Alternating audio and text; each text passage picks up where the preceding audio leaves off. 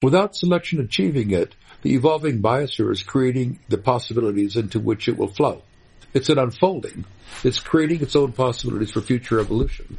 I think this is just stunning. Greetings, future fossils. This is Michael Garfield welcoming you to episode 125 of the Art, Science, and Philosophy podcast that explores our place in time. This week's conversation with the esteemed complexity scientist Stuart Kauffman is probably the headiest episode of the show I have released so far. It's a real treat to get to share this with you, especially because this week we stand on the very precipice of my second podcast for the Santa Fe Institute, the organization I learned about through Stuart Kauffman 15 years ago. So really, this exchange about the emergence of order and the self-organizing properties of the evolutionary process and its products represents the culmination of nearly half a life of my own thinking and an entire life of Stuart's thinking. He'll be turning 80 later this month, and it's a truly proper springboard for the kind of conversations that I'm currently editing for Complexity Podcast, and you ought to be keeping your ears out for in the weeks to come. We get into some extremely deep and wonderful terrain here about the origins of life, about how order emerges from chaos, about the very nature of randomness. I'm really excited to dunk all of you into this profound and challenging conversation. And I think you can tell from the recording that sitting down in Stuart's house with him to have what ended up being over 3 hours of deep and intense exchange was really kind of intimidating for me as someone who has come to these ideas largely outside of the academic context and has really only recently found a community within which I can have this kind of conversation at the level and the rigor that you start to see on display here. I think Stuart's legacy of research into what he calls the adjacent possible, the way that life creates new opportunities for life in a kind of ongoing bootstrapping kind of way, is one of the most empowering and important ideas that has ever been on Future Fossils. And even if you weren't really prepared to bite into an hour and a half of physics, I think you will be richly rewarded for doing so.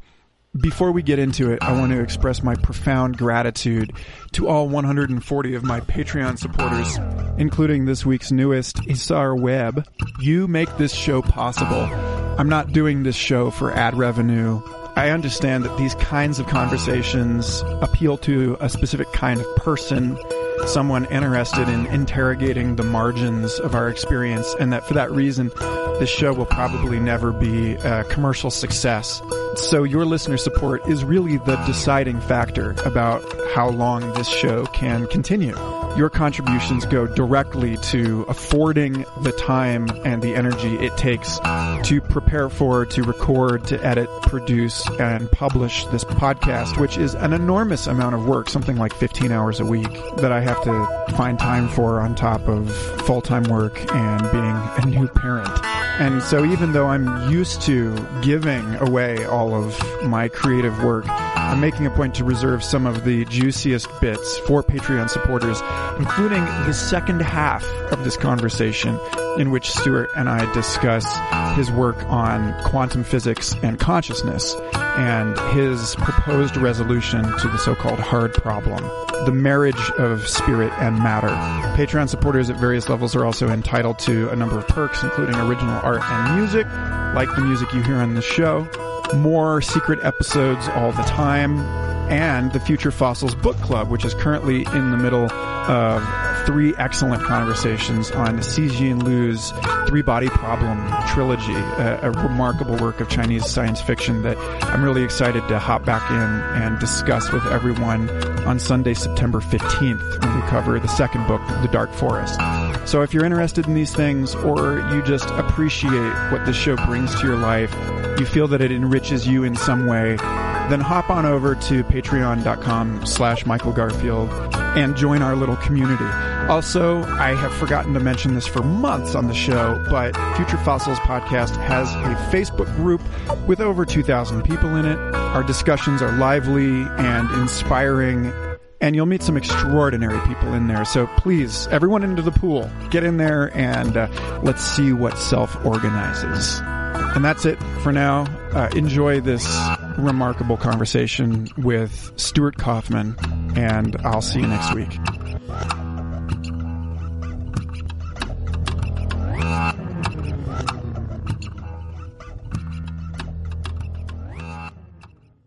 Stuart Kauffman, it is a pleasure to have you on Future Fossils. Well, thank you, Michael. I'm very glad to be on Future Fossils. At 80, I am one. Well, I'm not quite 80. So you're someone whose work I have been glancing off of since I was in college, right around the turn of the millennium. You were one of the first people whose work I encountered when I started asking questions about whether there was, in fact, a direction to evolution, which, at least in the curriculum in the evolutionary sciences as of 2005, was still a taboo question. Yeah. But I think that that's just an indication that the future is distributed unevenly because, you and your colleagues were doing really compelling, well-argued work on this in the 90s, like 10 years before I started asking this question. Mm-hmm. So this is a great opportunity for us to talk about the evolution of biospheres and, I don't know, whatever else comes up. So good. Yeah. So, I think the place to start would be just to talk about the adjacent possible, which is this fabulous term that you coined, and how to think about the adjacent possible in evolution and in what that means for folks, if you want to just lay that out. Okay. I guess I came up with the term around 1980s, late 80s. I remember Richard Palmer, who as a physicist who was part of the early, saying we should call it the circumjacent possible. I thought, that's just, no. So the adjacent possible is, given what's actually around now, what can come to be next, what can arise next. So here are some examples.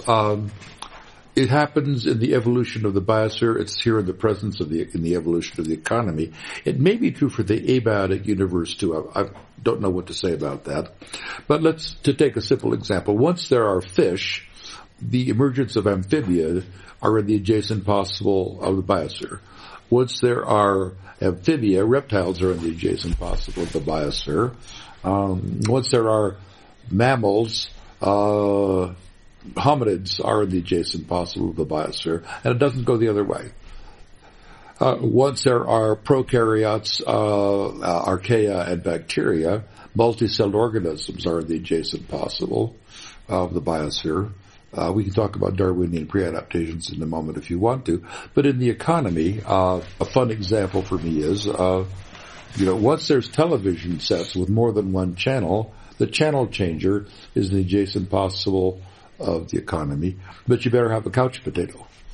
And so the evolution of the economy is the same thing, and it keeps happening over and over.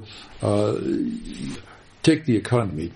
2 million years ago, with Australopithecus, there's maybe 10 goods and services in the global economy. Very, very rudimentary tools. 2 million years later, 2.5 million years later, you have Homo sapiens. Well, Cro-Magnon had maybe 200 or 300 kinds of tools, ranging in complexity from an arrowhead to an atlatl, which is a spear thrower, which is terrific. You can attack aurochs, from a distance and heave your spear at them rather than running up to them and stabbing them.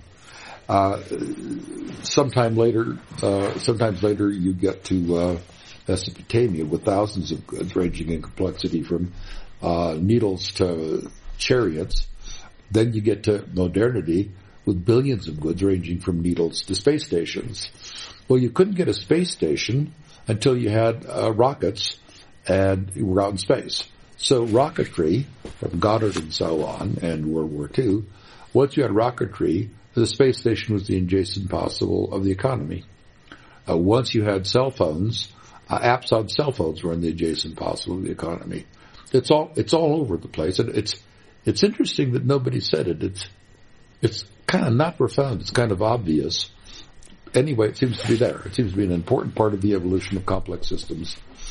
Yeah, I mean, to me, that always seemed to be core to the question of the origins of life. Where you spent most of your career sort of in a potentially chaotic orbit around that topic. So, like, the adjacent possible is related to this notion of niche construction. And to me, the 2 + 2 = 5 of emergence, it seems as though it's, I don't know if explained away is the right way of talking about this, but it's made sense by understanding how the intersection of things creates a new shape. And that in that shape, literally, like niche in its sort of original concrete sense, a new niche is created. And so we get into these kind of interesting areas with it, and maybe we're getting ahead of ourselves talking about the actual and the potential. No, but perfectly fine. You're on target. But there seems as though what we recognize as emergent order is latent in all of these systems even before they assemble. But that, at any rate, this proliferation of goods that you're talking about, for example, it's because every technology is like, multicellular life forms. It's built out of simpler technologies, remixed into new ways, right? And so there's like the sense that we are, this stepwise process, whereby the adjacent possible is extended through novel arrangements of whatever is already there. It has something to do with, at least at the human level, our ability to perceive opportunity. Yep. And so there's a sense in which the adjacent possible, like Buckminster Fuller talks about how all of the resources we'll ever need are already here, and that there's a sense in which we do or do not perceive them. Like I think a lot about this as a musician, that there's a certain number of culturally accepted ways to play a guitar, but that there's some unknown number of possible other ways that a human being can relate to, whatever, a tool or instrument of any kind. And so it seems as though the adjacent possible and all of the sort of new niches afforded there, all of the affordances of these new combinations are in some way very dependent on the agents of that system and their ability to, like, the adjacent possible is like circumscribed by the cognitive capacities of the system itself. I mean, am I making any sense here? Yes and no. So let me try to say the no part of it first. The adjacent possible is there for evolving archaea and bacteria 2.5 billion years ago, and it's there for the earliest forms of multicellular life, and it's there with the Cambrian explosion, and it's there with the evolution of plants. So for the moment, let's not attribute consciousness to bacteria. I mean, maybe they are, but let's leave that out. I don't think you need consciousness for this story. I do think there's some parts that you need. You've already said it. It's not just niche construction in which the images of the bower bird, gathering the blue ribbon to put in its bower so a cute girl bower bird will come and they'll have babies. It's niche creation. So organisms create niches for one another, and new organisms create niches for organisms that can live in the niche that they provide.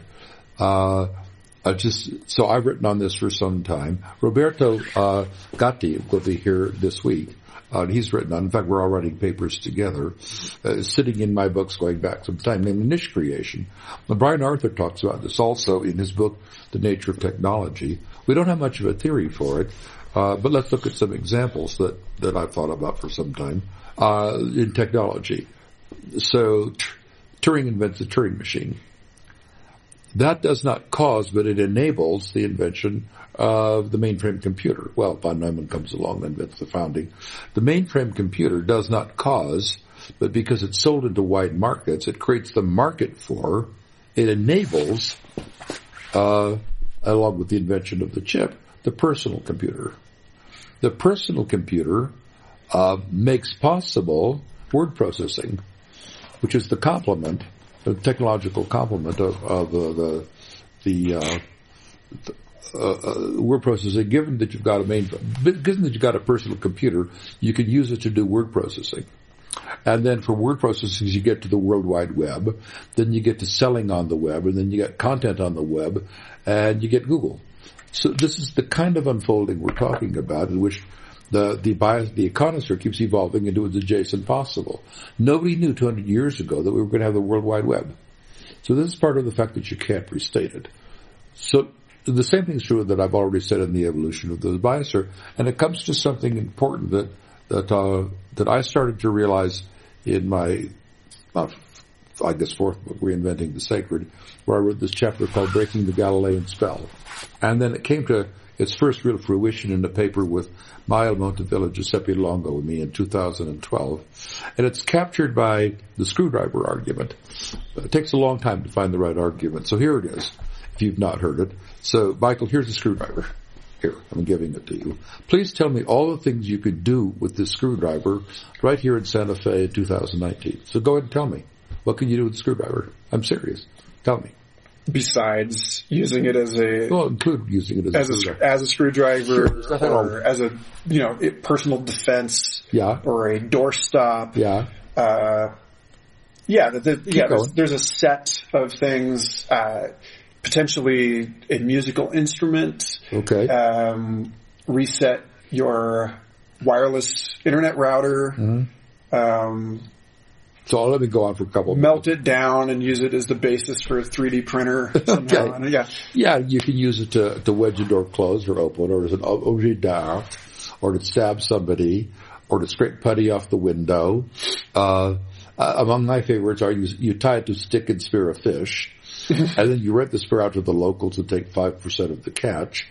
Or my actual favorite is you lean it against the wall, horizontal to the wall, put a piece of plywood on top of it, and put a wet painting underneath to keep the rain off of it so the painting dries. That's a perfectly fine use of a screwdriver. So I'm now going to come to two questions. There's obviously a lot of uses of a screwdriver, here in Santa Fe today. Do you think the number of uses is infinite? Is it a definite number like 17, or is it indefinite? I would imagine it to be indefinite. Everybody says the same thing. I don't know how you mathematically prove indefinite, right? But it is. It's indefinite. It's going to have a lot of consequences. It can't be infinite, right? No. Unless we live in an infinite cosmos. It can't, because in order to get to infinity, you need an iterative procedure like n+1, which goes off to give you the number theory to infinity. You have a procedure to get to the next one. So let's take indefinite. So the number of uses of a screwdriver is indefinite. One other piece. There's 4 kinds of ordering relationships in mathematics. A nominal scale, it's just the names of things. An ordering relationship that x is greater than y and y is greater than z. So it's transitive. So x is greater than z. An interval scale like a thermometer, but 0 means nothing. And a ratio scale like a meter stick. So 2 meters is twice 1. What are the uses of screwdrivers? Well, it's just a nominal scale, right? It's just the names of things. Agreed? Mm-hmm. So there's no ordering relationship. I think that implies something really important. It implies that no algorithm, no rule-following procedure a la Turing can list all the uses of screwdrivers, and it cannot list the next use of a screwdriver. You can't get from using a screwdriver from scraping putty off the wall to selling a spear with a stick attached to it to get 5% of the catch. It's just something different. That means that uses of screwdrivers and new uses of screwdrivers is not an algorithmic thing. It's fundamental. And the reason it's fundamental is that technological evolution and the evolution of the biosphere are over and over and over again finding new. So let me say that the new use of the screwdriver literally cannot be said ahead of time. It's unprestatable. It's just unprestatable. And this is going to mean, which Giuseppe Longo and I and Mael feel that we've nailed in our 2012 paper, the title of which is No Entailing Laws, but Enablement in the Evolution of the Biosphere. So this is going to say that Newton and reductionism stops at the watershed of life. It just does. And if it's right, it's really an important result that is still hiding in the marshes somewhere. So let me describe for us and your listeners what a Darwinian pre-adaptation is. So if you ask Darwin, why does why does Kaufman have a heart? He just said, well, the function of the heart is to pump blood. Notice that the heart makes heart sounds and it wiggles water in your pericardium. It's like, that's not the function of the heart. So the function of the heart, first of all, is a subset of its causal consequences. A big question is why do hearts exist in the universe? Right, because that's a retrodiction. Right. Yes. I mean, it's Panglossian in a sense. Yes. So come up with this, yeah. But it is the function of your heart to pump blood. It really is. So one question that I get to in my last book is, so why are there hearts in the universe? Well, let's come back to that later. Because the universe is non-ergodic above the level of atoms. The universe has made all possible 120 stable atoms. It cannot make all possible proteins length 200 in gazillions of times the history of the universe. So the universe is non-ergodic above the level of atoms. So why are there hearts? Most complex things will never exist. Let's come back to that. I think it's really important. Anyway, here's the Darwinian pre-adaptation. So Darwin realized that a causal consequence of an organ like heart sounds of no functional significance in the current environment, like the heart was selected to pump blood, but you could imagine environments that may be selectively advantageous that the heart makes heart sounds. So a wacky example is the heart makes heart sounds, so it's a resonant chamber, so it can maybe pick up earthquake pre-tremors. And I happen to have a dominant mutation, so I'm really good at picking up earthquake pre-tremors. And I do the right thing in Los Angeles. I hide in a building or something, and millions are killed, and I've got this dominant mutation, and I mate with many, which is hard at 80. Pretty soon there's lots of little coffins running around, and they've got earthquake detectors in their chest. So a new function has come to exist in the biosphere. Well, of course, that's silly, but it's not silly in the fact that it happens all the time. So my favorite example, do you know about swim bladders? Yeah.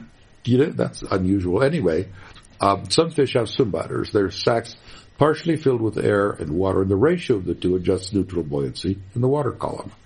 So paleontologists think that swim bladders arose from lungfish, and some water got into the lungs, and so it was poised to become a swim bladder. Well, and did a new function come to it? Sure, neutral buoyancy in the water column. Could you have said it ahead of time? No, go back 2 billion years. Could you have said swim bladders? No. It's a new function. It's a new functionality. I think the same with the leg.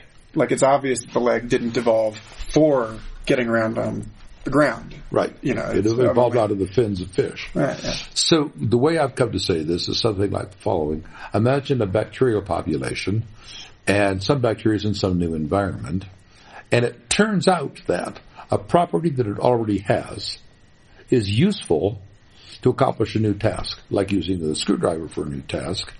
So if there's heritable variation for that new property, it will come to exist in the biosphere. In short, if a molecular screwdriver has some property that allows the organism to be fitter in a given environment, it might be selected and a new function will come to exist in the biosphere. But that means something big that Longo and Milo and I realized. In physics, you can always prestate the phase space of the system. So a simple example is a billiard table with the billiard balls. The boundaries of the billiard table tell you all possible combinations of positions and momenta of the balls. That is the phase space of the system. And if you change the boundary conditions, you change the phase space. You can't. So what's happening in biological evolution, it takes about 2 sentences. The functions of things are part of the phase space of evolution. It matters that there are swim bladders, the evolution of fish, and it matters that there are hearts to the evolution of the biosphere. But you cannot say ahead of time, from the screwdriver argument, the ever-changing phase space of biological evolution or technological evolution. You can't say it. You cannot pre-state it. It's not a matter of prediction. You can't pre-state it. Okay? And that means the following. You cannot write down equations of motion. Newton did for billiard balls. You cannot state what the boundary conditions are, like the table. Therefore, since there's no equations of motion in differential form like Newton, you can't integrate the equations to get the entailed trajectories of the balls on the table. So there are no laws whatsoever for the evolution of the biosphere.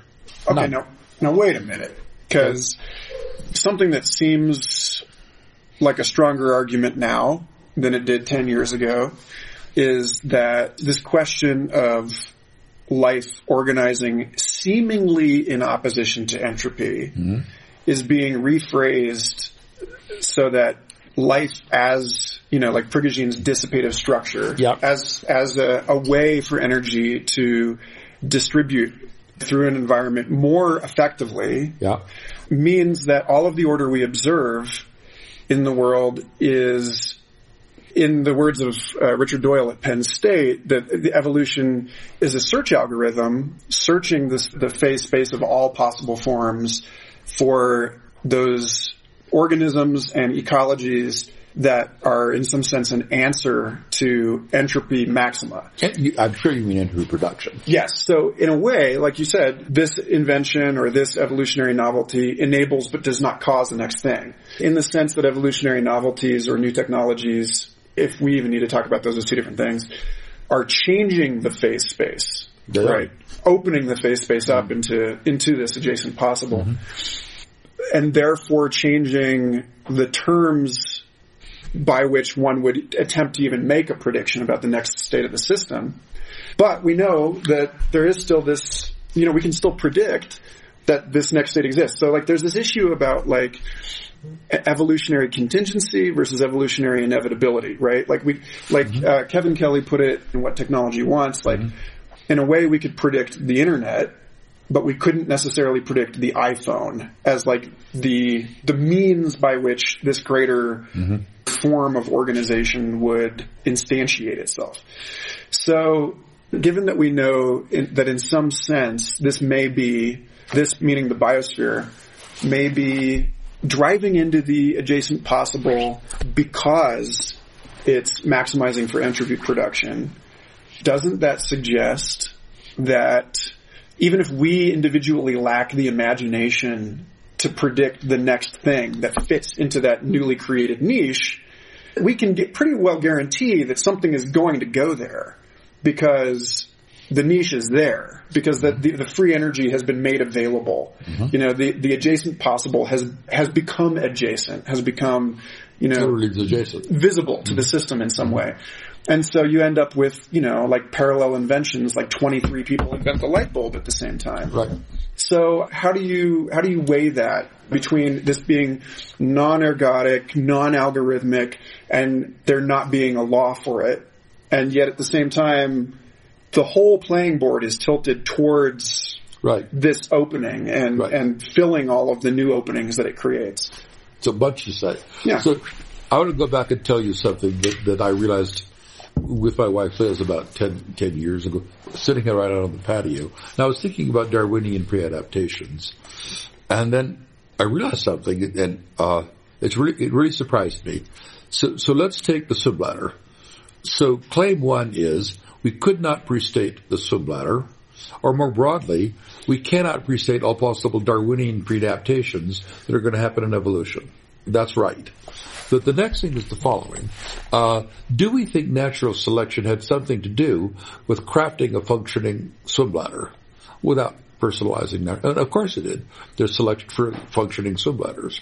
But once the swim bladder exists, it is now possible that a worm or a bacterium could evolve to live only in swim bladders, right? So that's an adjacent possible empty niche that was created by the swim bladders coming into existence. By the way, notice that the swim bladder doesn't cause it, it enables it, which is in our paper. Well, so what struck me one day is, do we think that natural selection selected swim bladders such that there would be an adjacent possible empty niche into which worms could evolve? No. But that means something just amazing. And it's going to be true for the economy too. Without selection achieving it, the evolving biosphere is creating the possibilities into which it will flow. It's an unfolding. It's creating its own possibilities for future evolution. I think this is just stunning, and it's true. And the same thing for the economy, which is an expression of the same thing. A true story that I know, so it's fun. So there's a guy in Japan about 10 years ago, and he's living in a crowded apartment with lots and lots of books and a new kid. And the apartment's terribly crowded, and there's thousands of people in Tokyo living in crowded apartments with too many books. He's not thinking about that now. What he's thinking about, this apartment is so crowded, I'm going to take a photograph of all my books, and then I'm going to sell the books, and I'll be rid of the books, and I'll have more room in my apartment. Then he realizes his business opportunity.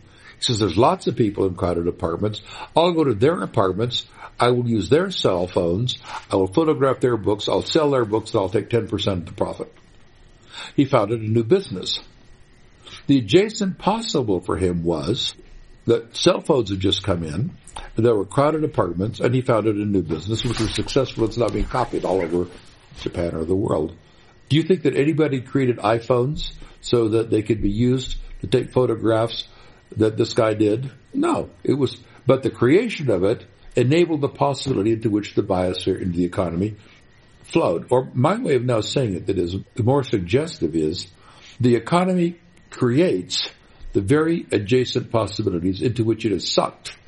Mm-hmm. Okay, sucking is more, of course, not true, but it captures this feeling of.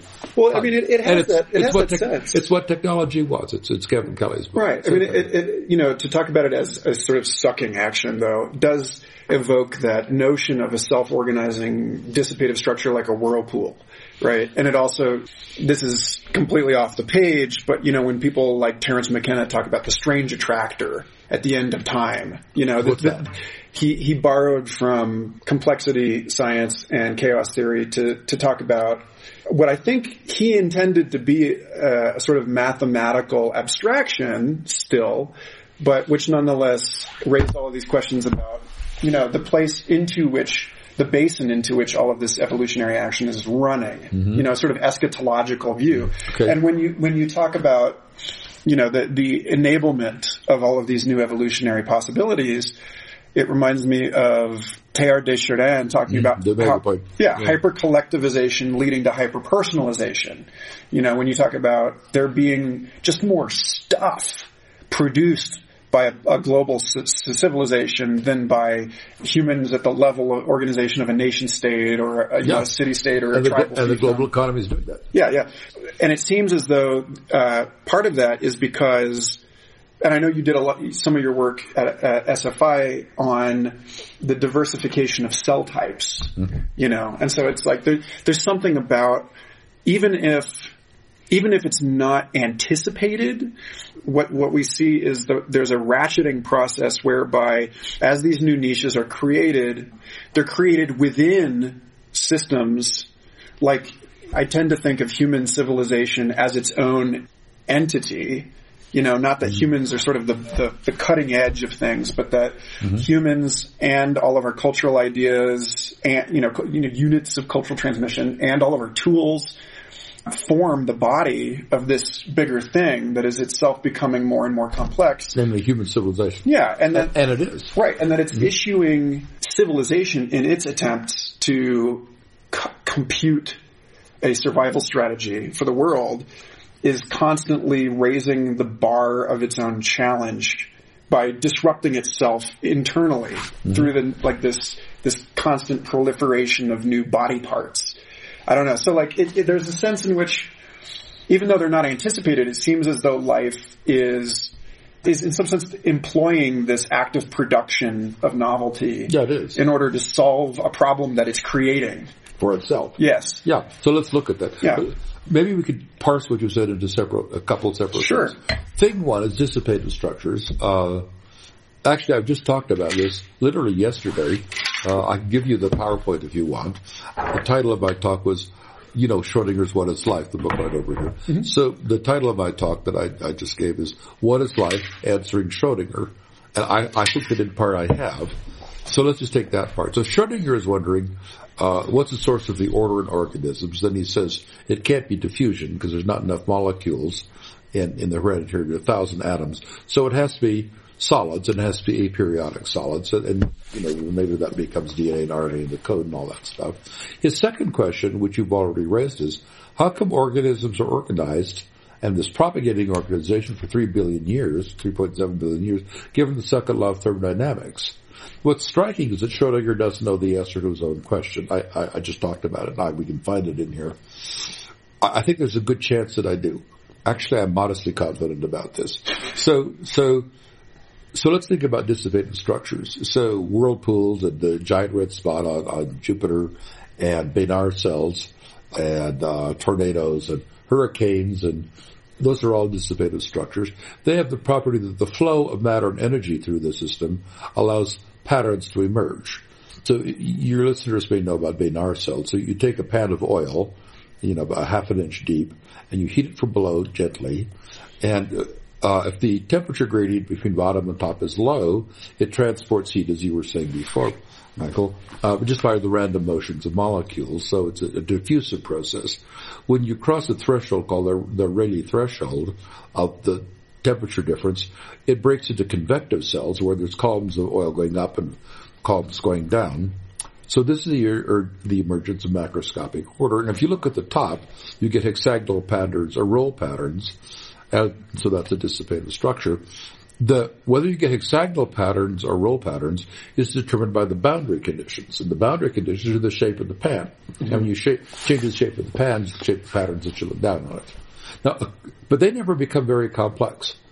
You don't get redwood trees out of Bénard cells. Life has. We started 3.7 billion years ago. Now there's redwood trees and you and me in Archaea. So there's a lot missing. And one of the things is, and I've gradually realized that dissipative structures don't construct their own boundaries. It doesn't, the dissipative structure doesn't make the pan that it's in. Okay? So can we go on this for a while? Yeah. Okay. Yeah, because this is actually, I know that, at your birthday celebration at SFI in August, Dave Deemer is one of the speakers, yeah. And Deemer and Bruce Damer, who's been on this show, their work and colleagues' work on emergence of protocells in the progenote and how the environment provided what eventually was internalized by these living systems as a cell membrane, but it didn't. Right.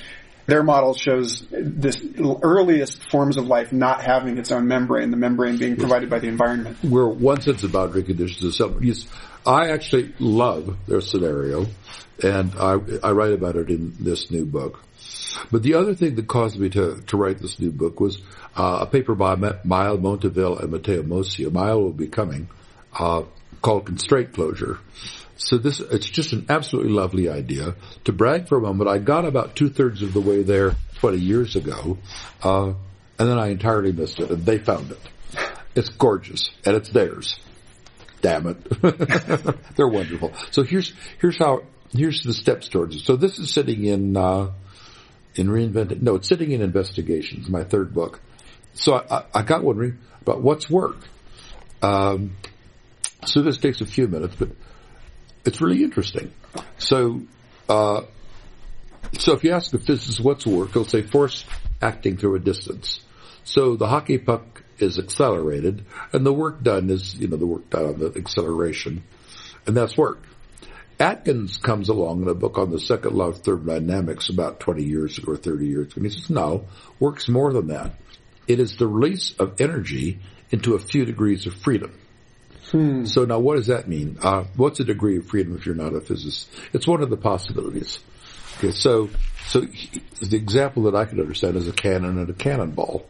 So the cannon, here's the cannon and here's the powder behind the cannon. The powder explodes. That's an exergonic reaction. It blasts the cannonball out the cannon. The cannon restricts the possible ways that the cannonball can move so that it blasts out the front of the cannon, right? That is the release of energy into a few degrees of freedom. So work, and Atkins is right, is the release of energy into a few degrees of freedom. And compare it to the case where the cannon's not there and the cannonball's sitting on a steel plate and the powder is next to it and it explodes. The cannonball won't move very much. Mm-hmm. Now, note something that is really obvious, but I'm being dumb, but it's right there.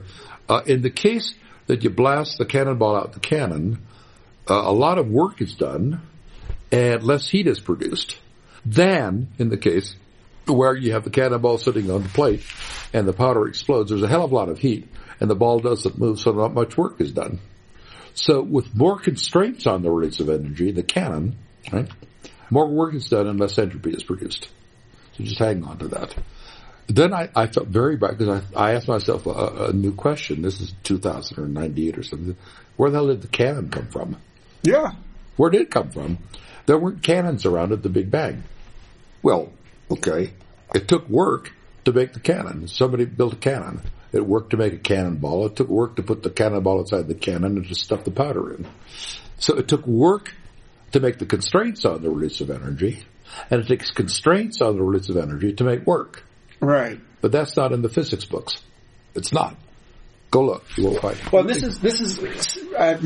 this is a tangent, but I don't think it is.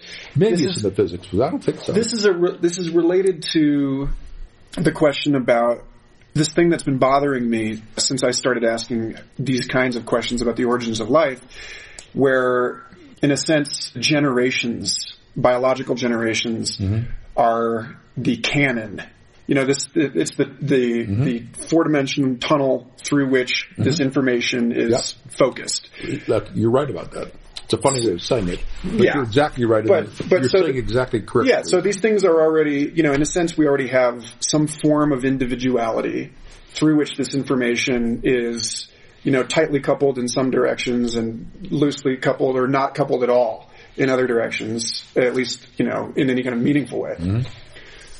But the current, or at least what was current when I was in school for this, sort of consensus around this is that there was like a moment that life flipped on in the cosmos. Mm-hmm. And that always struck me as odd, because to me it seems as though life as a system, a living organism as a system modeling its environment, in a sense it's almost as though, every organism is like a working hypothesis about the universe, about what the universe is. It is. Based on its local sort of settings. It knows and creates its world. Right. Mm-hmm. So, but what that means is that this is it's a sort of a gathering, concentration, and arrangement of information from the environment that in some sense, all of the functions that living systems serve in a sort of focused particular way started out unfocused and distributed. And so, like with Diemer's work, this notion that the cell is an attempt to model the geographic enclosures created by like the pumice or whatever at the edge of the pond that these things were gathering in, that there's a way in which we can talk about this as a gradient where things move from distributed to centralized, sort of. Mm-hmm. And so in that sense, like the constraints, it's not like suddenly we have inheritance. There's arguably ways that we can stretch the issue of variation and selection well into what we think of as abiotic or prebiotic systems. And there's been great work done on this in chemistry.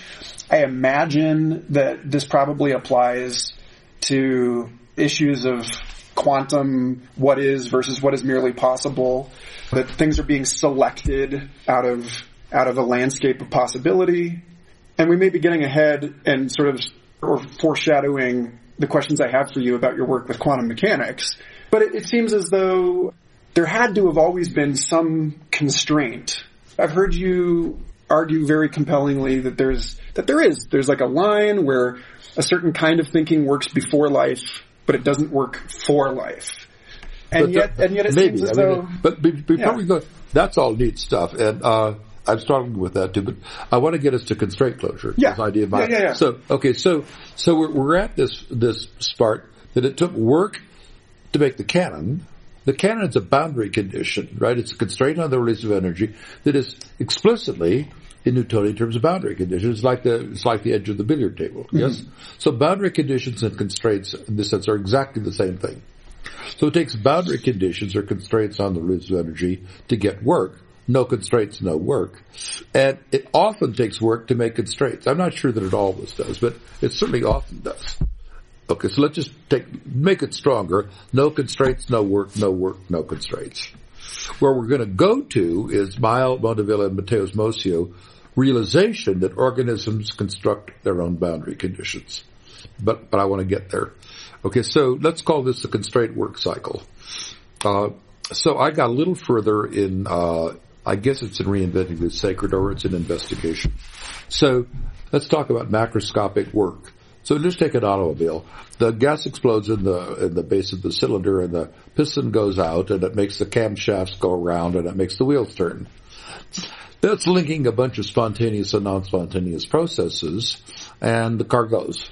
So let's just call that macroscopic work. But Notice that cars don't construct their own boundary conditions. They don't construct their own engines. They don't assemble engines. Neither do trucks, neither do television sets. So now I want to get to constraint closure. So let me say it abstractly because it's easier to see in the abstract case.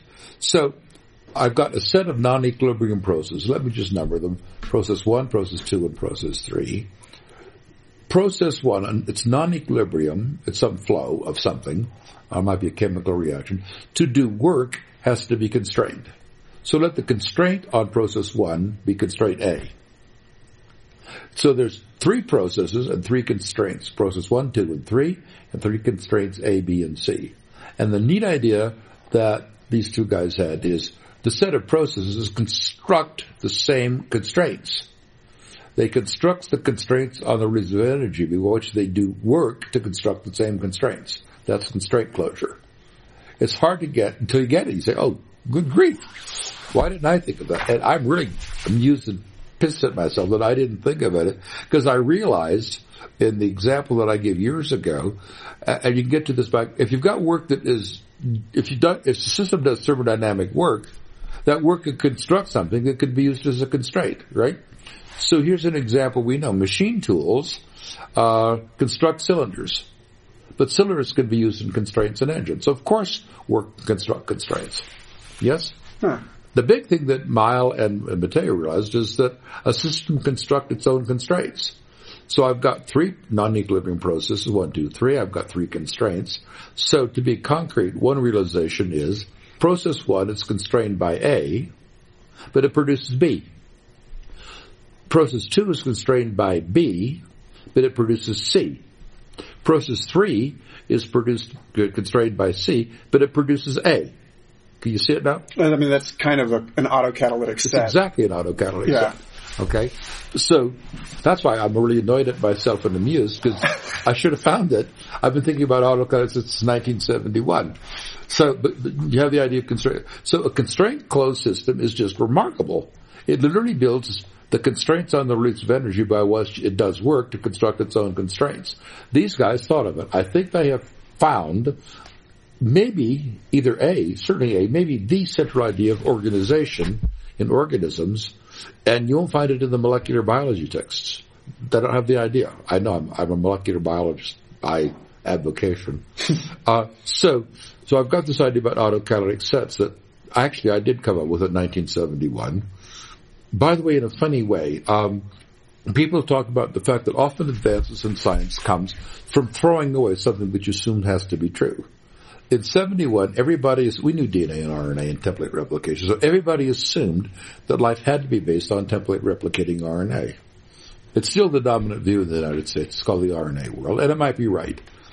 I got where I got by in a really funny step. I said, what if the constants of nature were a little different? So you could get chemistry, but you couldn't make nitrogen. So you couldn't make DNA. But you could make complex molecules in this alternate set of constants, and you could have chemical reactions. And literally what I thought was, life's got to be much more general than template replicating DNA and RNA. It must be based on a bunch of molecules that can undergo reactions, and the molecules catalyze the reactions by which they're formed. So that's a collectively autocatalytic set. And I published it in 71. Then I proved theorems. I don't prove many theorems, but I actually proved the theorems in 84, that's why I'm here in Santa Fe, that if you have a complicated enough chemical reaction mixture, it will spontaneously form a collectively autocatalytic set. So that's all published. It's all over the place. I did make the mistake. John Horgan was interviewing me at some point, and I think I was a little drunk after giving exactly. And he said, well, Dr. Kaufman, do you think your theory is plausible? And I said, I think it's right. John, of course, published in Scientific American, and I've been razzed quite a bit about it. So where we are now, just to talk about that part for a moment, is that people have made collectively autocatalytic sets of DNA, autocatalytic sets of RNA. Most importantly, they've made autocatalytic sets of proteins. So Gödel Ashkenazi in the Ben Gurion has 9 peptides that mutually catalyze one another's formation. And whatever else your listeners might think, this means the following thing. You could get molecular reproductions with proteins alone. Therefore, it's absolutely certain you don't need DNA and RNA to get molecular reproduction. That's done. It's a different issue whether you could have life like we know it based on that. And a bunch of us are trying to make collectively autocatalytic of peptides and RNA and stuff. But that's true. And you can also have collectively autocatalytic sets. Nobody's gotten them to emerge spontaneously in a complex reaction mixture. We've gotten close. Niles Lehmann's made them happen with libraries of 15 ribozymes that are cleaved, and it's a wonderful experiments. So, the next step, so take a collectively autocatalytic set of peptides. And Mile and Matteo realized this, and I guess I sort of did too, but let's just put it together. An enzyme is a boundary condition. Well, what in the world does that mean? Well, here's the enzyme, and it's going to bind two substrates, called them substrates A and B. A and B are floating around in the cell, and they have three-dimensional degrees of freedom. If they bind to the enzyme, they're hooked right next to one another. They've only got at most one-dimensional degree of freedom. So you've lowered the activation barrier for the reaction. But lowering the activation barrier for reaction means that energy can be released much more probably in a specific direction, right, to make the AB compound. So enzymes are literally boundary conditions, quite in the same way as the boundary of the table is. Okay? Okay. So now we have this idea of constraint closure. I truly think it's brilliant. I think it unleashes everything. Okay, so now let's come back to Schrodinger. So Schrodinger is wondering, now I'm pretty persuaded of this. I did just talk about it yesterday. So there's some funny things going on. Schrodinger uses the wonderful phrase, we can look it up in the book. He says there's going to be an aperiodic crystal that contains, he uses this wonderful imagery. He says a periodic crystal would be like wallpaper with the same flower repeating off to infinity. It'd be dull. Literally, he says the word dull. Then he says the aperiodic crystal in organisms is going to be like a Raphael tapestry, somehow information-rich, and that it will contain a code script that somehow forms the adult. He doesn't know how. So then he was worried about, the second law of thermodynamics. Well, so we all know that within 15 years after this, we've uncovered the structure of DNA and the code and all of that, and then we get molecular biology and the code. Okay. So what's the answer to Schrodinger's second question? Well, we've got, in about 2 steps, I think we've got it. And I've only realized it the past couple of months. It's actually pretty easy. So in physics, just take Newton. You've got the differential equation, 3 laws of motion and universal gravitation. Then Newton says, but we need initial and boundary conditions. But Newton doesn't tell you what the boundary conditions are. You can stick in any boundary conditions you want. To say it more radically, we can freely choose the boundary conditions. In my talk yesterday, I used an example that I lived a couple months ago. Kate and I went with her kids and grandkids to play Pee Wee golf. And the Pee Wee golf course had 18 holes. There were just a bunch of 6x6 timbers arranged in different ways on the floor. And jutting out into the pathways created by the timbers were little wood pieces that came out at funny angles. Well, if you change the angles of those things, you change the way the ball bounces, right? So I'm going to make a move. So let me define the face space of the billiard balls on the table. If I know the shape of the table, I know all possible positions and momenta of the balls. That set of all possible positions and momenta of the balls is the face space of the system. If I change the shape of the table, I've changed the face space. Right? Okay, same thing for the ball rolling on the floor. If I change the angles of these little things sticking out, I've changed the face space of the system. I've changed the possible trajectories. I've changed all possible positions and momenta. But I can change them freely. Newton doesn't say what they are. So I'm going to make an interpretation of what information is. We know Shannon. We'll get to Shannon in a minute. And it takes a couple of steps to say this clearly. Shannon information requires that the message string that comes down the channel could have been different. That is, if you send down 1111 down the channel, it contains no information unless some of the ones could have been zeros. It must counterfactually be the case, so they could have been otherwise. Okay? We'll see that in a moment, but Shannon defines the entropy of the source. If there's only one message, the entropy of the source is 0, and it carries no information. So it's going to tie right into Shannon in an okay way, I think. This is my first try at doing this in the last couple of weeks. Same thing for these little boards jutting out. They carry information, But that requires that they could have been different, which is captured, and we can rearrange the little timbers any way we want, but it's we doing it, okay? So then they contain information. Okay, so now we've got these, and we've got constraint closure from M&M, and we're trying to answer Schrodinger. So Schrodinger is worried, how come organisms are quite stable displaced from equilibrium, but they just don't go off to the entropic death? How come they could delay, literally says, how come they could delay return to equilibrium, which is death? And of course part of it is that we eat food. And Schrodinger then says, we suck in order from the environment. That's fine. That gets you to dissipative structures. But it doesn't get you to organisms. Okay? It gets you to the red spot on Jupiter. People didn't know about dissipative structures when Schrodinger wrote. So let's see if I can say the rest of this. Let's jump to encoded protein synthesis. We don't have an account yet for thinking about the origin of life. There's lots of pictures about getting autokinetic sets. There's dreams of taking RNA molecules and get them to copy themselves. That's the RNA world. How to get to encoded protein synthesis, namely the evolution of the code, is a big mystery. Let's just jump over it. I want now to pause and give credit to Paul Davies and Sarah Walker in an article of theirs in 2013. They point out that encoded protein synthesis realizes von Neumann's universal constructor. Do you know about this? It's been a while. It's a really neat idea. Yeah, go on. Well, von Neumann. So von Neumann is coming along, I guess this is in the 50s, and he's inspired by the idea that he was part of a universal computer, and he wants to make a system that can reproduce itself. So this is not an autokinetic set. Pause. The autokinetic set makes only itself. It can't make everything. Right.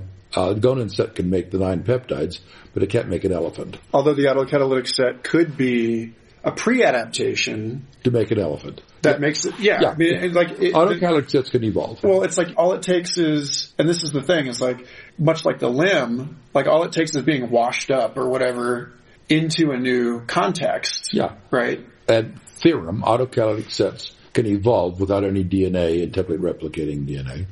They may not be able to evolve very well, but at least they can evolve some. Anyway, so here's von Neumann's idea. Then we'll come back to Schrodinger. I think I can say this straight. So von Neumann invents basically a universal constructor, UC, Paul Davies and Sarah Walker say, and it can build anything. Therefore it can build itself. But you have to stick instructions in it so that it builds itself and not a steamship or a table. And von Neumann realizes something absolutely brilliant that he was right about before DNA was discovered. He says what you have to do is put some instructions inside of this universal constructor so that it can read the instructions and construct itself. So you imagine some girders bolted together in some way that somehow is the instructions. And von Neumann realizes something that's not in the autocatalytic set yet. He realizes you have to use this beam system in 2 ways. You have to read it to instruct the universal constructor what to build. Then you have to just blindly copy the instructions and stick a copy in the newly created thing. And now you've got a self-reproducing machine. So von Neumann logically got himself to what DNA does, 20 years later, and that's absolutely brilliant. And that is not in a collectively autocatalytic set yet. So this is a side trip from trying to answer Schrodinger. And Paul Davies and Sarah Walker are absolutely right, and I have ignored it until I read them 2 weeks ago, that they point out correctly that once you've got the DNA RNA protein translation system in a ribosome, that is a universal constructor for any possible polypeptide made out of the standard 20 amino acids. That's just gorgeous. They're right. And we haven't got that into the story yet. It will fit into what I want to say about Schrodinger. So let's make the step with von Neumann and Paul and Sarah. That's really important. We've really got to think more about the evolution of the code, which people are doing. Peter Wills, a friend in New Zealand, has been thinking about it for years. Somehow, as far as I know, we're not all talking to one another. We need to. So good. Now let's get back to Schrodinger. So let's just take encoded protein synthesis given, an enormous step.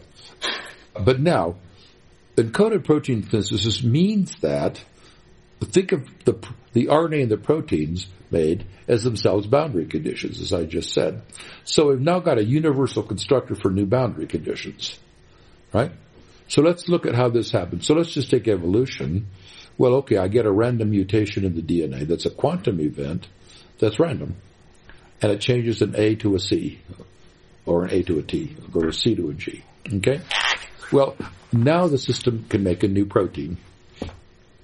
That's a new boundary condition. That's happening all the time in evolution.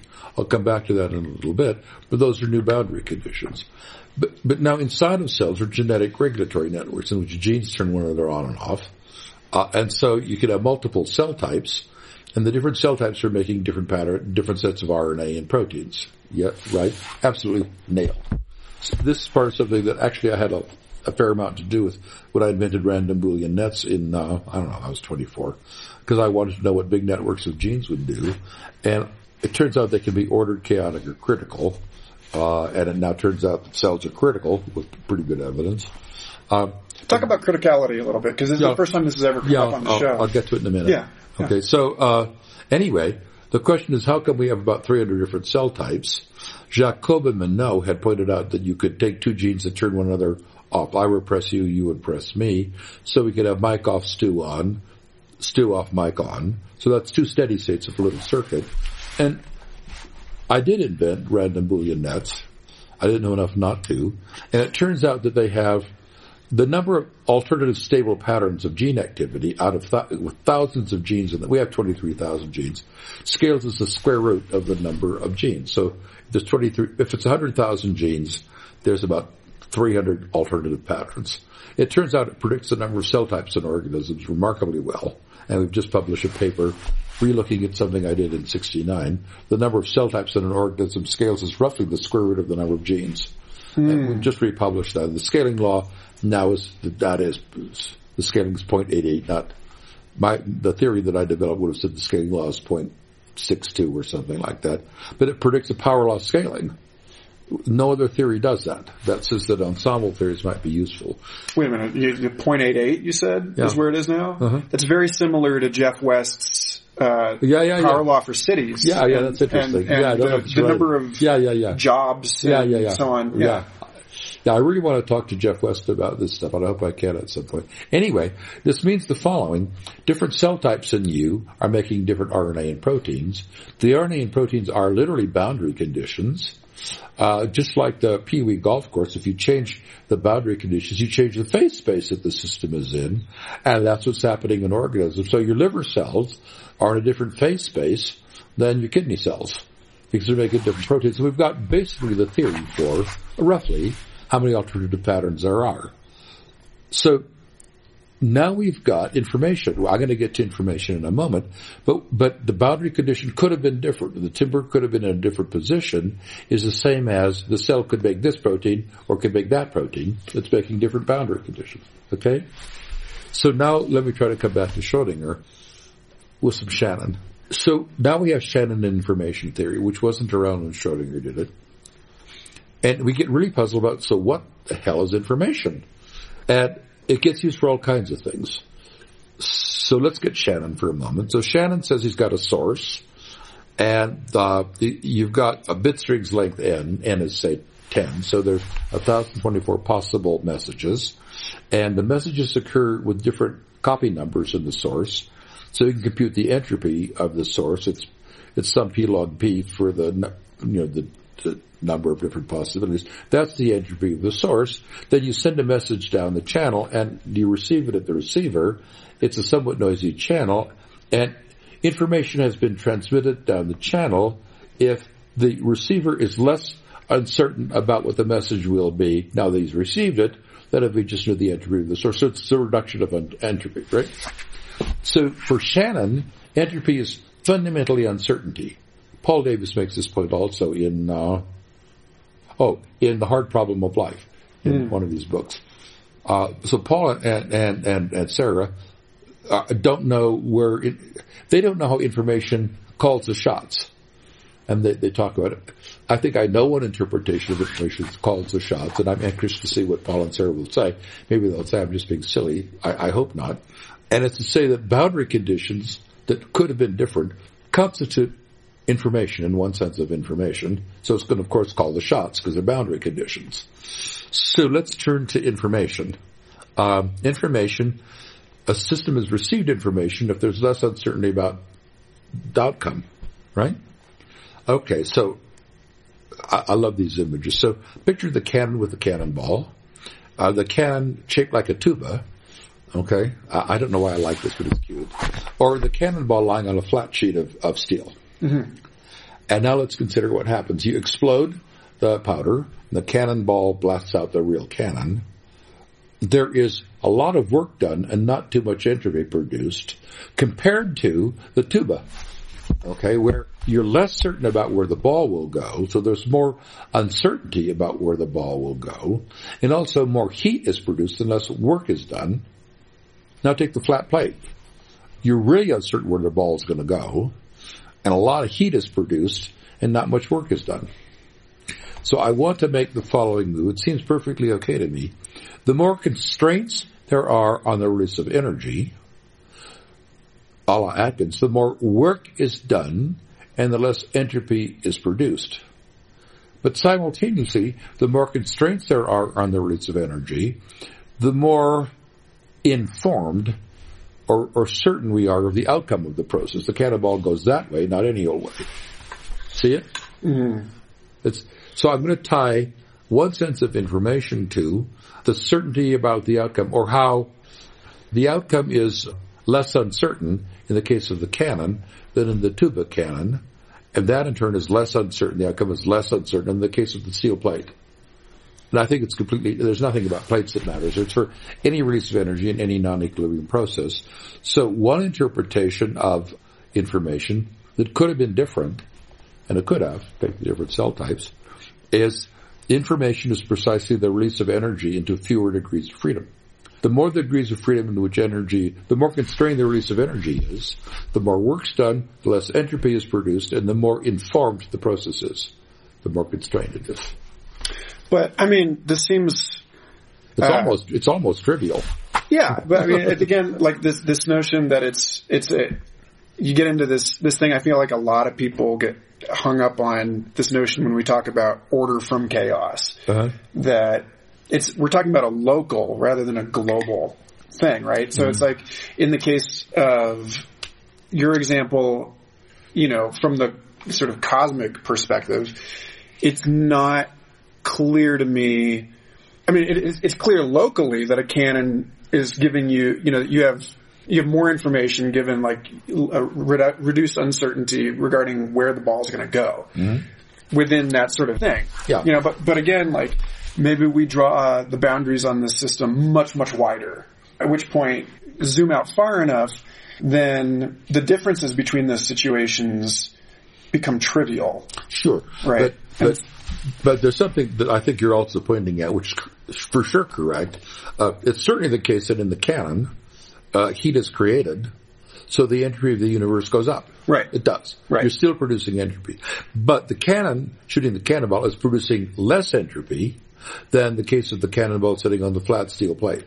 All these cases are producing entropy, but the cannon does more work, is more informed, and produces less entropy than the cannonball on the flat steel plate, which is more entropy, less work, more entropy, right? Mm-hmm. Okay? So we're now in a position to answer Schrodinger.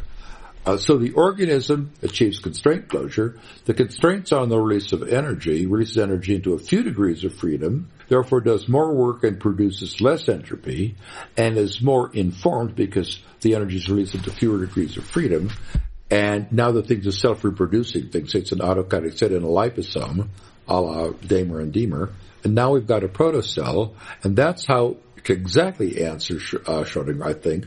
The system stays displaced from equilibrium with substantial order that produces some entropy, but not a hell of a lot, compared to a completely disordered thing. I think that answers Schrodinger.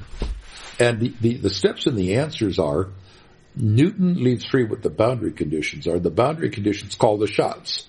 I hope this is an answer to Sarah Walker and Paul Davies, giving them the freedom to tell me that I'm entirely wrong. They haven't heard the ideas yet, but I think I'm right. I think it's easy.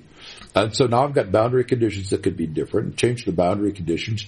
You change the phase space of the systems. In an autocatalytic set, the proteins are boundary conditions, and they change the phase space, and they could have been different, so they carry information. I'll come back to that and say it again in a sec. So that answers how an organism stays in place from equilibrium, but stays pretty ordered. So I think I've answered Schrodinger. And that's why it's an adjacent possible rather than a circumjacent possible. Yes. Because there are some constraints. It's not just everything anywhere. Yeah. So a couple points. In Shannon's definition of information, the information you've received is the reduction in entropy compared to the source. Okay? Suppose there's only one message that can come out of the source. Then sum of p log p is 0. There's only one message. It couldn't have been different. So there's no information transmitted. I think that's exactly the same thing as saying you could have placed the timbers in different positions in the Pee Wee golf course, and if they could have been different, there's information that is in them. Okay? Mm-hmm. And that's going on. So now there's a huge thing beyond this. The universe is non-ergodic above the level of atoms. I actually think this is so simple but so profound, and we haven't paid attention to it. So has the universe made all possible 120 stable atoms? Yeah, they're all around. Nucleosynthesis in the stars and stuff. Hydrogen, helium, lithium, carbon, radium, uranium, transurating elements. Now ask, has the universe made all possible proteins length 200? Well, the answer is no. Then it's a real simple calculation. So there's 20 kinds of amino acids. There are, could make the 20. A protein length 200. There's 20 possibilities for each point. So there's 20 to the 200th. Well, 20 to the 200th is about 10 to the 260th. That's a really big number. The number of particles in the universe is 10 to the 80th, roughly. The universe is 14 billion years old, which is something like 10 to the 17 seconds, because I figured it out before. So if the 10 to the 80th particles were doing nothing, the fastest time scale in the universe is the Planck time scale, which is 10 to the minus 43rd. So if the universe were doing nothing but making proteins length 200, you can ask how long would it take to make all possible proteins length 200?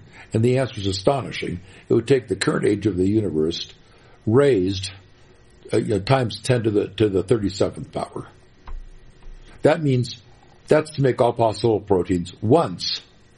And you want to make it worse, make the proteins length 1,000. Okay? That means the universe will not create all possible complex things. Well, hold on now, because I feel like this is the kind of thing that comes up a lot in talks about origins of life. Especially the sort of like foolish creationist argument. God did it. Yeah, that there's no way that we've had time enough for this. But, we're not starting from a serial dial going through all of these things one after the other every Planck time. Mm-hmm. And it's not happening in itself. Like, this example of the mini golf course. Mm-hmm. Like you said, you spent the last half hour talking about, there are constraints to this. And also, I don't know what difference it makes in this, but, listening to you talk about this, when it comes to like niche creation in general, like relationships, among living organisms, the mini golf example would be, more accurately one in which the ball is constantly changing the shape of the course itself, right? Sure. So, it's, one of the things I like about, Diemer's abiogenesis is that, first of all, unlike that example, unlike this notion of like serial and iterative exploration, we're talking about massive parallel computation. Absolutely. Mm-hmm. We are. And then we're talking about not as much in his sort of early example, but like in general, in Diemer's, protocells, each. You mean with their scenario for their? Yeah, their scenario involves the little pool. Yeah, involves sort of an unthinkably large number of these parallel chemical experiments being run. Mm-hmm. Then they're making protocells. Yeah. Or by the way, let me just sort of throw in. We're all talking to one another. Dave Diemer and Bruce Diemer are picturing these liposomes, which have some mixture of polymers that undergo the plastine reaction. I'm kind of pleased because I knew about the plastine reaction in 93, because I was wondering if you could get life without alkylic sets of proteins. So the plastine reaction is you take a bunch of peptides. People did this in 32, and you put an enzyme in that breaks peptides down. Then if you concentrate the system by taking out water, the peptides glue together and make larger peptides. And the reason is that water is a leaving group in the reaction. If you take the product away, because you dehydrate it, they make big peptides again. So people were doing this in 1932 with the Plastine reaction. People thought maybe genes were this. So Damer and Deamer make use of the Plastine reaction, and they're right in their scenario. That may be a perfectly dandy condition to get the emergence of collectively autocatalytic sets of peptides, or RNA, or both. So the two stories tie together quite nicely. It's theory right now, but it's not that far of an experiment. But anyway, I interrupted you. Oh, well, just that, when we're talking about selecting for the improbable. First of all, there's a couple things, and maybe I'm forcing a transition into this prematurely, but, around the time I was discovering your stuff, I was also reading John Joe McFadden at University of Surrey. He wrote a book called Quantum Evolution, and he's been one of the sort of more persistent voices in the quantum biology conversation, and he proposed in that book the possibility that we are able to get around the seeming improbability of some of these chemical outputs, these structures, by invoking a massive parallelism in quantum computation, and that something like the first self-replicating molecule may have existed in a superposition of possible chemical states until quote unquote, it's not like a linear time thing, but that one of those states is the state that collapses the wave function. And so you immediately get this seemingly hugely improbable outcome. Could you forward me a link to that? Yeah. Quantum Evolution by John Joe McFadden. Okay. He's in Surrey? Surrey, yeah. And I don't know, it's been years since I read that book. Is this the idea? You have all of these quantum superposition, simultaneously quantum superposition of, let's say, RNA sequences like 200. Only one or a few of these possible sequences have the property that they can replicate themselves. Somehow the capacity to replicate itself collapses the wave function, and that's the one that emerges. Into reality by quantum measurement somehow, or decoherence or something like that. Well, that's neat. It sounds conceivable.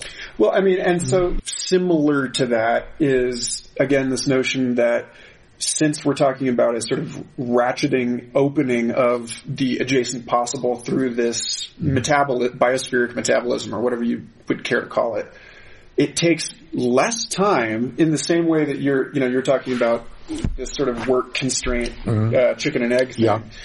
It takes less time to evolve human beings who will, for the hell of it, synthesize all possible 200 length polypeptides than it would take to just roll through them one after the other. So I'm getting lost. Okay, so but hang on. Sorry. I also disagree. Okay, so yeah. So leave out for the moment the interesting idea that McFadden has. Okay, treat these as classical objects. Yeah. I think my argument is just obviously right. It would take, at the Planck timescale, it would take gazillions of times the history of the universe to make all possible polypeptides like 200 once. We cannot go out and synthesize them. We can make any one we want now. Actually, I made the first library doing that. Mark Balabi and I made the first libraries of random DNA, RNA, and proteins in 1985, on which I got a patent. Well, Mark and I got a patent, because I wanted to make drugs and vaccines. So you can do it. But can't make all of them.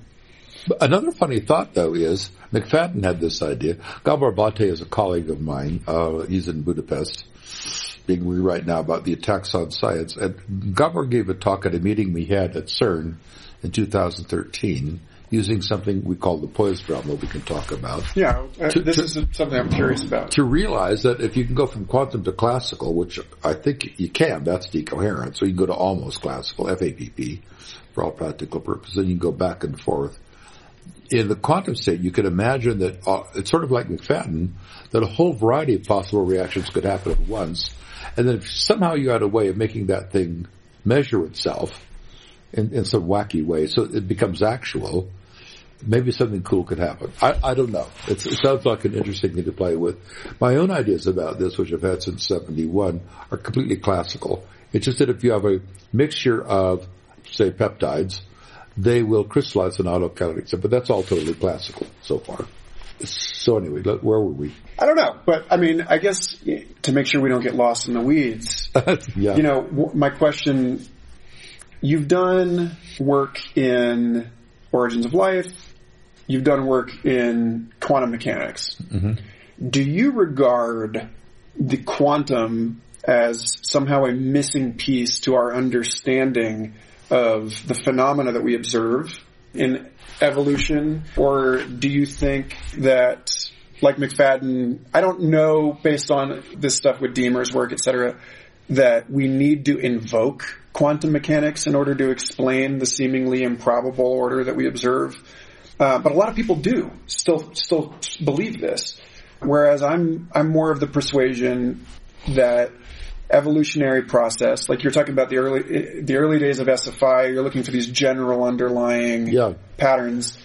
And it seems to me as though evolutionary dynamics may actually be more like it's applicable to the quantum realm rather than the quantum realm being necessary to explain what we're observing in biological order.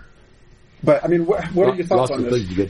But I better say the following. Yeah. I'm not a physicist. I'm a philosopher doctor who went off into theoretical biology because I invented random Boolean nets when I was 24 to think about cell And yet you have patents on stuff that leans on this stuff. We have patents on the poised realm. Yeah. So Gabor Bate, Samuel Niernan, and I, basically they were invented or discovered about 8 years ago. We could jump to that if you want to, but in a non-mystical way, let's just look at the following thing. Now I've got DNA, and we've got a fruit fly. So it's really true that a quantum random event can cause a mutation, right? So now the fly makes a new protein. Now think of the DNA molecule protein as classical for the moment, and the fly is certainly classical. So suppose the mutation causes the eye of fruit fly to turn white. There's really a mutation that does it. It's a recessive called white. But let's imagine that it's dominant, which it's not, doesn't matter. And let's imagine that the white-eyed flies is fitter in its environment than the red-eyed flies. So we come back 40 years later, and there's a hell of a lot of white-eyed flies all over the world. Which means that DNA molecule that happened in that one fly, because it's dominant, there's now millions and millions of copies of that DNA sequence in the universe, right? But most complex things will not come to exist in the universe. But there's this DNA molecule that does exist. Why? It's because the white-eyed fly was fitter than the red-eyed fly. Now let's ask if we can explain this by quantum mechanics alone. Well, obviously not. Can we explain it by classical physics alone? Well, no, because it depends upon the white-eyed fly being fitter than the other flies.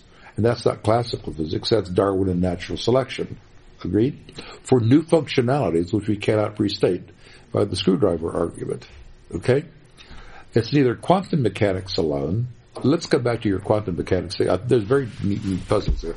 It's neither quantum mechanics alone nor quantum mechanics plus classical physics alone. That will give you the mutated DNA, right? But it won't give you the fact that there's zillions of copies of that DNA molecule all over Nebraska 20 years later. Neither quantum mechanics alone or classical mechanics alone, classical physics alone, nor the union of them, let's just call it quantum cum classical, will explain the existence in the universe 14 billion years later of this wacky DNA molecule. Nothing explains it, because there's no law that entails the evolution of the biosphere. So there's no law whatsoever for the becoming of this thing that exists in the universe. It's constrained by physics, but it's not explained by physics. Okay, so this is seemingly parallel to Lorenz and chaos theory. You know, Lorenz insisting that chaotic systems are still deterministic and that our inability to predict them is due to basically like a measurement error. So this gets to Michael, hang on. Yeah. You're right, but you're wrong. Okay. So let me say why. So let's take Lorenz and chaotic attractors. In a chaotic attractor, one prestates the phase space. Mm-hmm. And you've got to create a chaotic attractor in that phase space that Poincaré realized in 1898, where it's true that infinitesimally close initial states can diverge far apart and they have positive Lyapunov exponents, right? But they're in a predefined phase space. It might be it has to be 3-dimensional, it might be 7-dimensional. What's going on in evolution is that the phase space itself is changing. Mm-hmm. Just like rearranging with the Pee Wee golf course. Yeah. So it's much more grand or more confusing than deterministic chaos. We've mastered deterministic chaos. This is something else. This is that evolution is creating its own phase space. And more than that, to come back to Schrodinger and beyond, the evolution of organisms keeps us opening up new possibles. Right? So now we've got archaea, and we've got bacteria, and we've got redwood trees, and sea urchins, and worms living under rocks. That's because living systems constructing their own boundary conditions, in part by the universal constructor called the ribosome, but even without it to some extent, is creating its own adjacent possible into which it can become.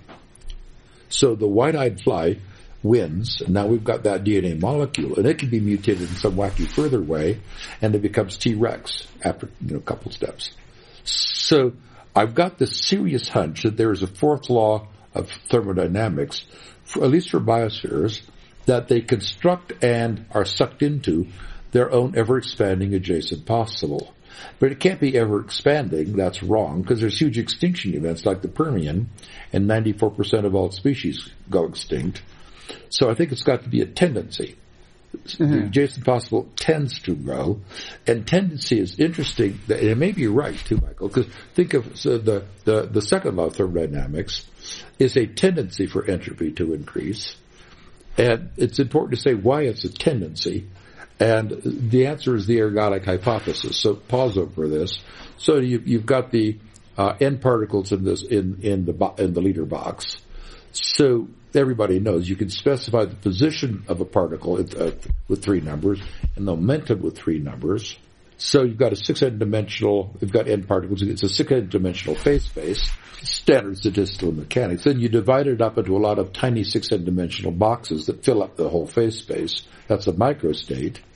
And then you define a macrostate as some collection of microstates, anything. Then you define the entropy of a macrostate as the logarithm of the number of microstates in that macrostate. Then Boltzmann did something really beautiful. He said, I can't integrate the Newton's laws, for 10 to the 23rd particles. Screw it. He didn't say screw it, he's German. He's Austrian. I'm going to give up integrating Newton's equations. Giuseppe Longo told me about it. The ergodic hypothesis just says the following. It's really interesting. He says, the system will spend equal time in equal volumes of phase space over the long haul. That's the ergodic hypothesis. That gives up integrating Newton's equations. It just says it spent equal times in equal volumes. Therefore, you will spend more times in macrostates with more microstates than in macrostates with fewer microstates. Therefore, the system will tend to be in states with a lot of microstates. And the equilibrium microstate has an awful lot of macrostate, has an awful lot of microstates. So the system will tend to flow to the equilibrium state. But of course, it could go back the other way, right? So the second law is the tendency, because we haven't integrated Newton's equations. In some way that I think is right, but I can't formulate yet, maybe no, and it may be wrong, somehow biospheres evolve into an ever-growing adjacent possible for a different reason, because they can. So let me try to be explicit about can. In Boltzmann's case, it's deterministic, it's Newton, and he gives up integrating the equations. But in evolution, with the white-eyed fly, there really is can. And the reason it's can is because quantum mechanics is not deterministic. There's no determinism. It's just a quantum jump when you get the mutation from C to G. This is the stuff that Einstein couldn't stand. It just happens, like radioactive decay. It just happens. As far as you know, there's nothing causal. And the quantum people in quantum mechanics will say if it's not forbidden, it can happen, and it will. That's how the mutation happens. It's a can. It can become one of its possibilities, because measurement will collapse to, one of the quantum possibilities. You take the amplitudes, square the amplitudes, and that's the probability by the Born rule, that's the outcome of measurement, okay? That means that getting that mutant DNA is not a deterministic thing. It can happen. Then we've got, let's make ontogeny deterministic, so you get the white-eyed fly.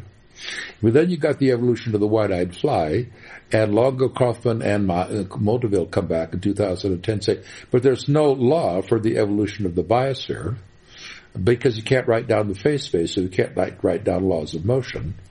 The classical world of physics is bounded on one side by quantum mechanics, which is, in that sense, not deterministic. In one sense, it's lawless. And the evolution of the biosphere is not held by entailing law. So the biosphere, I think, becomes into an adjacent possible because it can. It's really weird. It's not like chaos. Chaos is deterministic, and we don't know what's going to happen. Mm-hmm. I think this is just it can, because it's possible. I don't know that I believe this. I almost think it, Michael. Well, I think it, but I don't know that it's right. Well, before we started recording, I mentioned to you that I'm a randomness skeptic. And you mean? And by which I mean that to define random as that in which, a sequence of numbers in which we can determine no pattern. Yeah.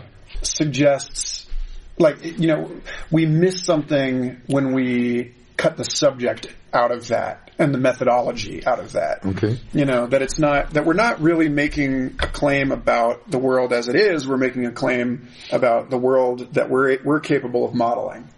Okay. So, when I think about this issue of, random genetic mutations, and I go down into the cell and I go down into the genome, I have to wonder, is this event not an event that is constrained by the second law?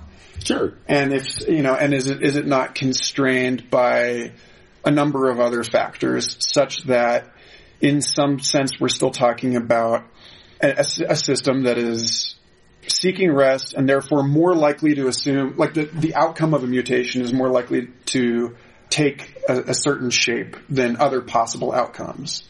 In which case it is maybe in some sort of primitive way the same kind of thing that we see when even though it brings us back around, when you're talking about we don't need to invoke consciousness here. And I'm not necessarily saying consciousness, whatever, but there's a sense in which our modeling of a situation, our evaluation of possible outcomes, and our selection of one particular choice, one particular course of action. I'm also a free will skeptic in the sense that the sort of random pattern duality or the free will determinism duality do not seem sufficient.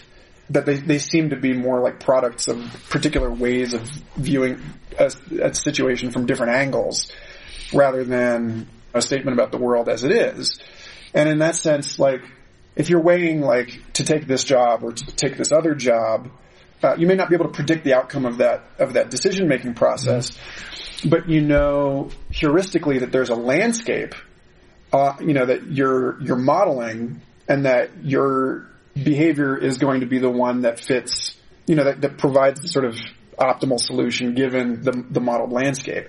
And the same thing seems to be going on at the genetic level, or any kind of prebiotic thing where it's not necessarily seeking equilibrium, but it is seeking the lowest available energy state. And so it's not purely random, and the randomness has more to do with our ability to actually measure the various, that we just don't see the mini golf course that this thing is on. There is, I think, and again, Adi Livnat talks about this in terms of Hebbian learning, and the notion that genes that are regularly expressed together are going to end up fusing, as just one example that he gives in his paper on this, and that the math that we use to describe genetic mutations is very similar to inferential learning, or there is some sense in which there's a hill climbing algorithm governing these seemingly random processes.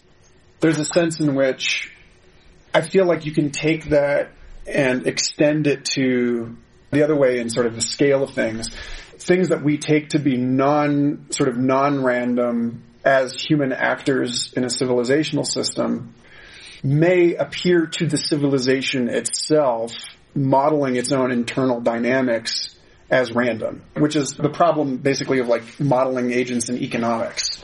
There's just insufficient information. We know that people are making what they would consider reasonable decisions, but those decisions are constrained by a landscape that those decisions change. Sure. I mean, it just, what you're saying is kind of an informed and neatly intuitive mush. But that's okay. Yeah, that's me. That's the show. That's okay. Kind of go on ways of things. Let me take you back to where we were to point before. Okay. Yeah. I've said this enough times so I can say it precisely. And it has to do with random. And Giuseppe Longo kind of taught me about this as we talked about it all. I realized, but he told me what I was trying to say, and he said it right. So let's take a coin and flip it 1,000 times. We know ahead of time all possible outcomes, all heads, all tails, right? That means that we know the sample space of the process. That's it. And now we want to know whether or not, what's the probability that it'll come out 523 heads and the rest tails? Well, we bring up the binomial theorem and we calculate it. And then we can test that we're right by doing it a bunch of times, right? But we know the sample space of the process. Now let's take the evolution of the biosphere into its adjacent possible, which we cannot prestate. Mm-hmm. Or the evolution of the economy into its adjacent possible, which we cannot prestate. So it's 300 years ago, and you would like to know the probability that 300 years from now you could sell a bicycle on eBay for $93.87. It's like the Drake equation. You got nothing. You got nothing. Yeah. You can't even say it. What that means is something I think is profound, and Giuseppe helped me realize it. Not only do you not know what will happen, you do not even know what can happen, right? That means, among other things, you don't know the sample space of the process, therefore you can make no probability measure on it. None. Do we ever really know the sample space, though? Like, truly? No, but what we do, we I mean, even in classical systems, aren't we just, like, kind of bullshitting ourselves? Hang on for a moment. Yeah. Because we don't know the sample space, we don't have a probability measure on it, and there's something else that's existential about it. You cannot reason about that which you do not know can happen. You can't. So since the Greeks, for us, human reason, our capacity to reason, is the highest part of our humanity. Well, it's a big part. Equally important is something else that we do that's magical. We make our way in a world when we do not know what can happen. And we do so anyway. And it's there all the time. It's there with venture capitalists who are making a bet on some technology. They don't really know what's going to happen, but they make a bet anyway. We keep making bets in our lives, and evolution does too, in the sense that random mutations get tried, and what wins, wins. So it becomes into an unprestatable adjacent possible for which there's no probability measure because there's no definable sample space of the process. And if there's no definable sample space, you can't even define random. You can define random perfectly good for flipping a coin 1,000 times. It's a random sample, right? And you can define random in quantum mechanics because in quantum mechanics, when you get the wave functions, you have a set of amplitudes. And for each one, you square the amplitude, and the probability that it'll collapse to that is the square, right? You can define the sample space in quantum mechanics, too. But you can't for the evolution of the biosphere. This is really wildly radical stuff. We are driven beyond... Newton taught us how to do science. State the laws, the initial and the boundary conditions, and calculate. Quantum mechanics does the same thing, Michael, and it does. Schrodinger's equation is in the same framework as Newton. It's just that Schrodinger's equation, which is a linear wave equation, when integrated, gives you the deterministic evolution of a probability distribution, not how balls move. But it's still Newton's framework. But the whole thing falls apart for the evolution of the biosphere. Well, I'm going to ask what may be just like a stupidly naive question, but, this coin flipping example is like the example. It's always given. Yeah. And we always act as though it's heads and tails. Uh-huh. But it's also a slim possibility that the coin lands on its edge. Yeah. But you can put that in. Yeah. Heads, 49.97, tails, 49, and edges, and pointsies, right? Yeah. You can put that in. And then again, to extend it again, I guess in some sense I'm just tilting a spear at the sufficiency of our models, but it seems as though a truly comprehensive model of a coin flip would include the possibility that there's somebody blowing on the coin every time you flip it. No, you're right. So you take the coin flip and you say, but the air is still. But now you want to put in classical noise, so the wind comes. Well, so you just put in classical noise. You still know a formulatable probability distribution for, you bound the thing, you put it in a room with a fan, okay? But it's in quantum mechanics.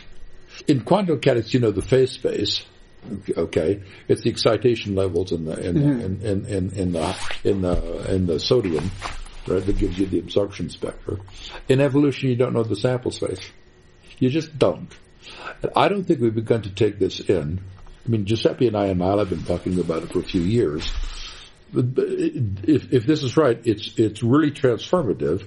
It really means that you can't do science the same way for an historical thing like the evolution of the biosphere that you could do in physics. You can't. There's no law for the evolution of the biosphere.